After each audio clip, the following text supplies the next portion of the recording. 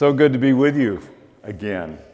Susan and I and David and Joy and Amaya and Kavika are so glad to have this chance to come back. David will be giving the benediction, and he was first time back since he was ordained here. How long ago, David? 3 years, 4 years since your ordination? You know, you get nowhere by telling stories on your children, but I'm standing here and doing something, and it was time for prayer, and all of a sudden, standing right here, about this high, was a little guy. And I looked and I said, David, I said, we're going to pray now. Turned the microphone over, and that was his first prayer from here. So, anyway. Yeah. I heard a radio program one time that was a kind of a drama of interpersonal dynamics between people, and kind of doubts and a little bit of uncertainty came in between the characters. And then as the show ended, the narrator voiceover came and said, doubt is like a small cloud that first appears on the distant horizon, and unless it is blown away by a fresh breeze of faith, it will grow and grow until it covers the entire sky. So as we look at Psalm 100 this morning, I would like to take that psalm as this fresh breeze of faith that blows away the doubts that we all have.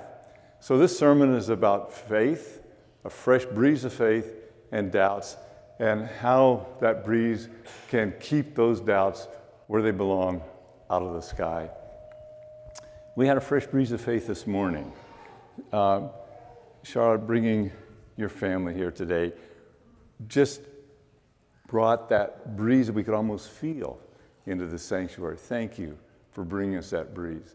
When Pamela greets you, I get that fresh breeze of faith. Of course, coming in here, these trees, somehow God, who is creator, has all power, is coming into my life. I'm not coming into God's presence because God is everywhere, but this reminds me of God's presence. And as I sometimes say at weddings here, as you see the hologram of the cross out there, you see everything out that window that the Bible tells us about God. Everything the Bible tells us about God can be put into two file folders. God is creator, and the cross, God is redeemer. Those fresh breezes of faith that change our lives. So we look at Psalm 100 that can always be with us as one of those fresh breezes. Now Psalm 100 has 4 verses, and the first 2 are invitations. That is, 1 and 3 are invitations, followed by 2 and 4 reasons for the invitation. So what's the invitation? The first one, make a joyful noise to the Lord, all the lands. It's not a command, it's an invitation. Just do it. Have fun, enjoy it. Worship the Lord or serve the Lord with gladness. Come before his presence with singing. That's what we're to do. There's an echo to that, and the echo is why. Know that the Lord is God. It is he that made us. We are his. We are his people, the sheep of his pasture. That breeze of faith always reminds us of who we are and whose we are. We are his people, the sheep of his pasture. Then comes the second, the repetition of what to do and why to do it. What to do? Enter his gates with thanksgiving, his courts with praise. Be thankful to him and bless his name. Reason, for the Lord is good. His mercy is everlasting, and his faithfulness endures to all generations. Faithfulness, these trees speak of that. The biggest gift that God gives us in Jesus is that Jesus, it's okay.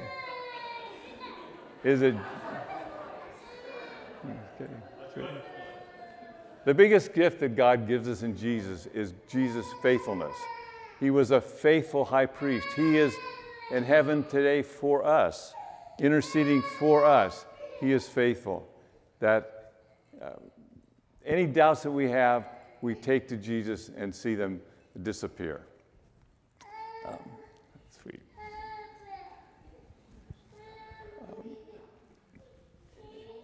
In the invitation to serve the Lord with gladness, to make a joyful noise, to come into his presence with singing, we get the indication of what praise, the difference that praise makes in our lives. Praise in itself becomes that breeze that we have. The Old Testament scholar Walter Brueggemann says of this psalm, he said, it is one of the most beloved of the whole repertoire of the Psalms, Psalm 100. And it breathes a faith of simple trust, of glad surrender, of faithful responsiveness. This psalm breathes a faith of simple trust, glad surrender, and faithful responsiveness. Then he makes an interesting assertion. He said, this song is not sung by newcomers. It's kind of a new thought to think of this as not just words on a page, but as a song that we sing. We sing these words, and we're going to end the sermon by singing them out of our hymnal. This song is not sung by newcomers, but those who are seasoned and at home in this faith and piety. A psalm of simple trust. Simple trust doesn't come quickly. It's a result of a long process. I remember do you remember the old Apple ad? Simplicity is the ultimate sophistication. Remember that? Simplicity, simple trust. Your simple trust in Jesus is a statement of a complex journey of faith that comes out and works out into simplicity. Johnny Ives, what did he say? I wrote it down here somewhere. I don't now remember where I wrote it. Johnny Ives said that true simplicity is, which I'll think of it, is a result of deep thinking. I shouldn't have started out without having to finish it. Anyway, simplicity comes as a result of working through this journey of faith. He said, so it is not sung by those who are only now embracing the faith, but by those who are seasoned and at home in this faith and piety, nor is it sung by the alienated who have any cause against God or neighbor. This doxology is an action which reorients life. When the community praises, it submits and reorders life. Make a joyful noise to the Lord, all the lands. Something changes within us, reorients us when we put out there as praise. Do you remember the old owner of the Oakland Athletics, Charlie Finley, way back when?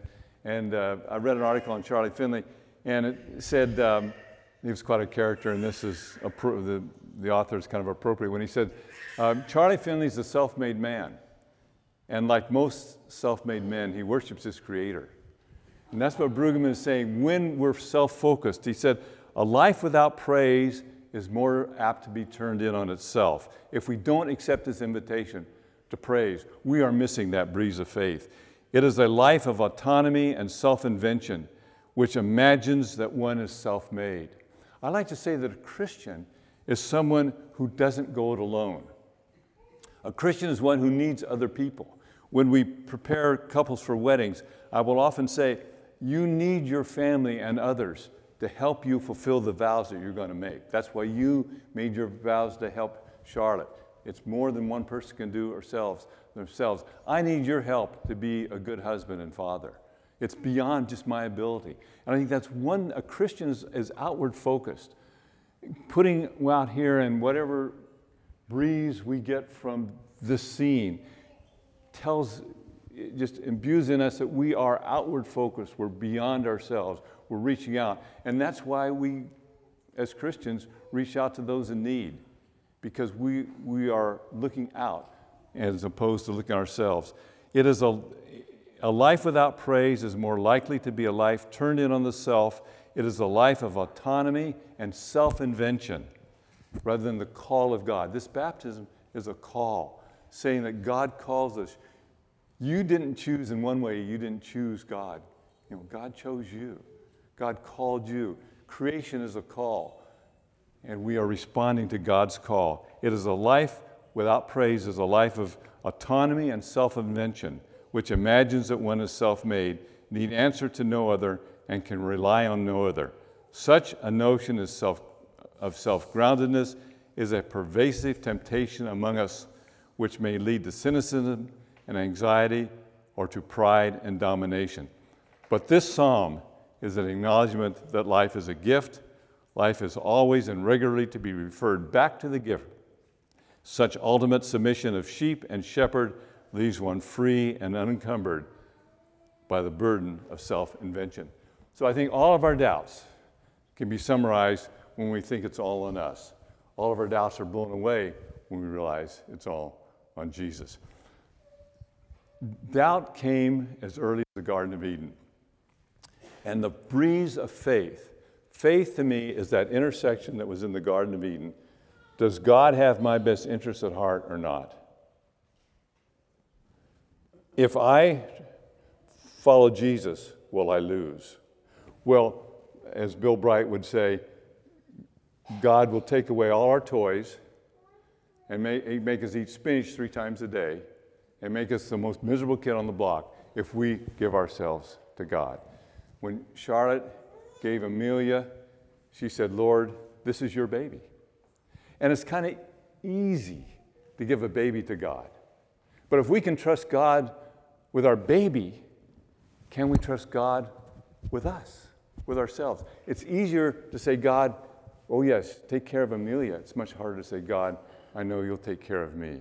That seasoned faith that Brueggemann talks about, that when we've gone deep and been through the battles and come out knowing that God is there and Jesus is faithful, that's when we can sing this song, Make a Joyful Noise to the Lord. After we've been through the battles, after the doubt has been dealt with and blown away. So doubt is not a total enemy. Doubt can strengthen our faith. So we look at doubt and we follow Jesus in through that until it's gone. So faith is just saying, God, I trust that you have my best interests at heart. The 10 Commandments are all about faith and doubt. Is God enough? You shall have no other gods before me, the 10 Commandments start out. Is that enough? I don't need anything else. Can I trust that? So trust is that interaction process in which I finally say, yes, I can. But it doesn't come necessarily easily. You shall not lie. If I can't trust God, then I've got to lie. You don't covet. Whatever God has for me isn't enough. Trust is saying my faith is that Jesus is trustworthy and Jesus will be there. Anne Lamott tells the story of how she came to faith. She said it wasn't a leap of faith, as maybe some of us have experienced, maybe not, different ways to come to Jesus. But she said it was more lurching from lily pad to lily pad to lily pad. And she said, finally, I just got tired of it. And I said, okay, enough, I'm jumping in. However faith comes, it comes knowing that, okay, now I can trust God.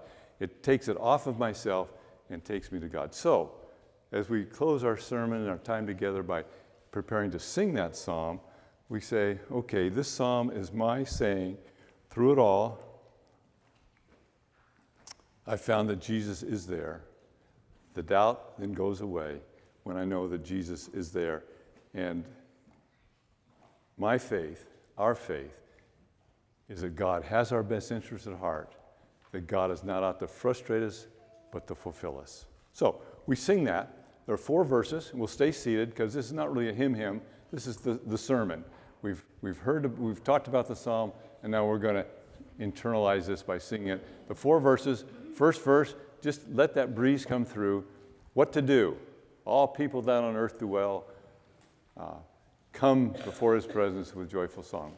The invitation, then verse 2, the rationale. Verse 3, another invitation. Verse 4, another rationale. My dad, in commenting on this psalm, said, when I was a little kid, he said, John, have you ever thought about what it would be like if God were not good? It ends, the Lord is good, his mercy is everlasting, his faithfulness endures to all generations. And the psalm way we're going to sing it in that for the Genevan Psalter written back in the early 1600s, the 1500s, they that interesting way they phrase it in the verse 4. For why? Why to do this? For why the Lord is good. His mercy is forever sure. So as we internalize that confidence, then God will lead us through the doubts to be replaced by his presence in us. Let us then join in singing as a reflection on that breeze of faith, all people that on earth do well.